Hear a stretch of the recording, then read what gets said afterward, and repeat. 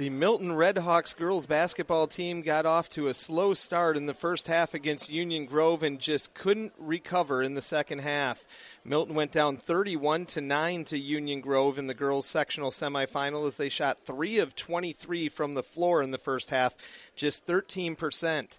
They were able to cut it to a single-digit lead within the final 3 minutes of the game, and Union Grove pulled away to a 54-43 victory over Milton. Leading the way for Milton was junior Bailey Collins. She recorded a double-double with 18 points and 10 rebounds. Union Grove had 3 players in double figures in the game. Brooklyn Bull, the conference player of the year, had 16 points in the game. Janelle Schiffler and Frankie Pettit, who were both second-team selections, each had 14 points in the game. Pettit added 8 rebounds.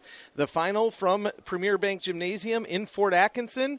In the girls' sectional semifinal, it was Union Grove 54 and Milton 43. Union Grove will move on to the sectional final for the second time in school history, and they will take on Stoughton. For 940 WFAW Sports, I'm Don Wadewitz.